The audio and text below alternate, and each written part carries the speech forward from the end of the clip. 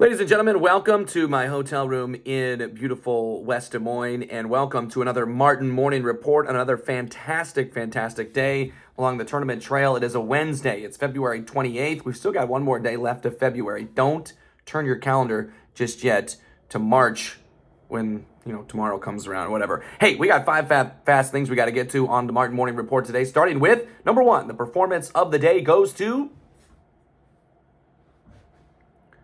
Brooklyn Stanley of Heelan. I got a chance to see her in action, up close and personal. The Northwest Missouri State recruit does everything. She is insane. Now, obviously, there were two girls that scored over 20 points, scored 20 or more in that game for Heelan. But yesterday, in their victory over Lewis Central, she had her hands in everything. I said that already.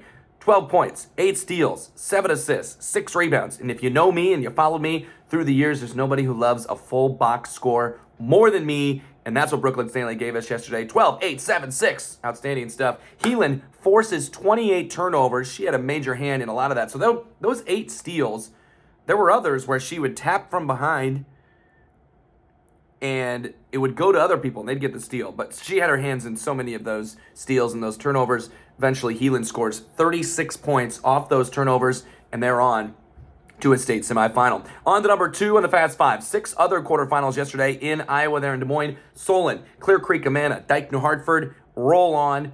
North Polk upsets defending champion Dallas Center Grimes. Waverly Shell Rock survives a serious push there from Sioux Center, and then Sioux Central edging Eddyville, Blakesburg, Fremont to finish out the night there in Des Moines. Number 3, Platte Valley boys are into the state quarterfinals. They win it 69-57 over South Holt last night on our KMA Extreme. Alex Madsen had a career-high 33 points, very balanced between both of the halves at 15 and at 18, and it was more than enough for Platte Valley. Brandon McQueen added 14. Now they head off to Bramer later on this week. Number 4, the Auburn boys are back to state in Nebraska. Brenton Wenzel, Mav Binder, Nolan Gardner, all scoring in double figures there for the Bulldogs. They win by 19 last night. They qualify for the 28th time in school history, the 6th time in a row, and the previous 5 times, not 3, 5 times, they have gone to the state championship game. Won the first 3, I should say, and then they lost the last 2 there to Ashland Greenwood. We'll see what comes of the undefeated Bulldogs there in that C1 state tournament. On to number 5, the 4A field in Iowa is set on the boys' side after last night's sub-state finals. Again, no KMA Land Conference schools. Sioux City East was knocked off. They drop a close one to Johnston last night, while Valley, Bettendorf, Cedar Rapids, Kennedy, Dubuque Senior, Cedar Falls,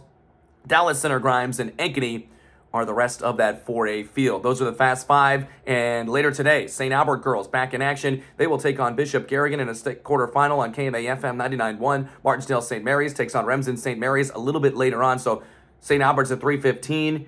Martinsdale St. Mary's, I believe that's 6:45.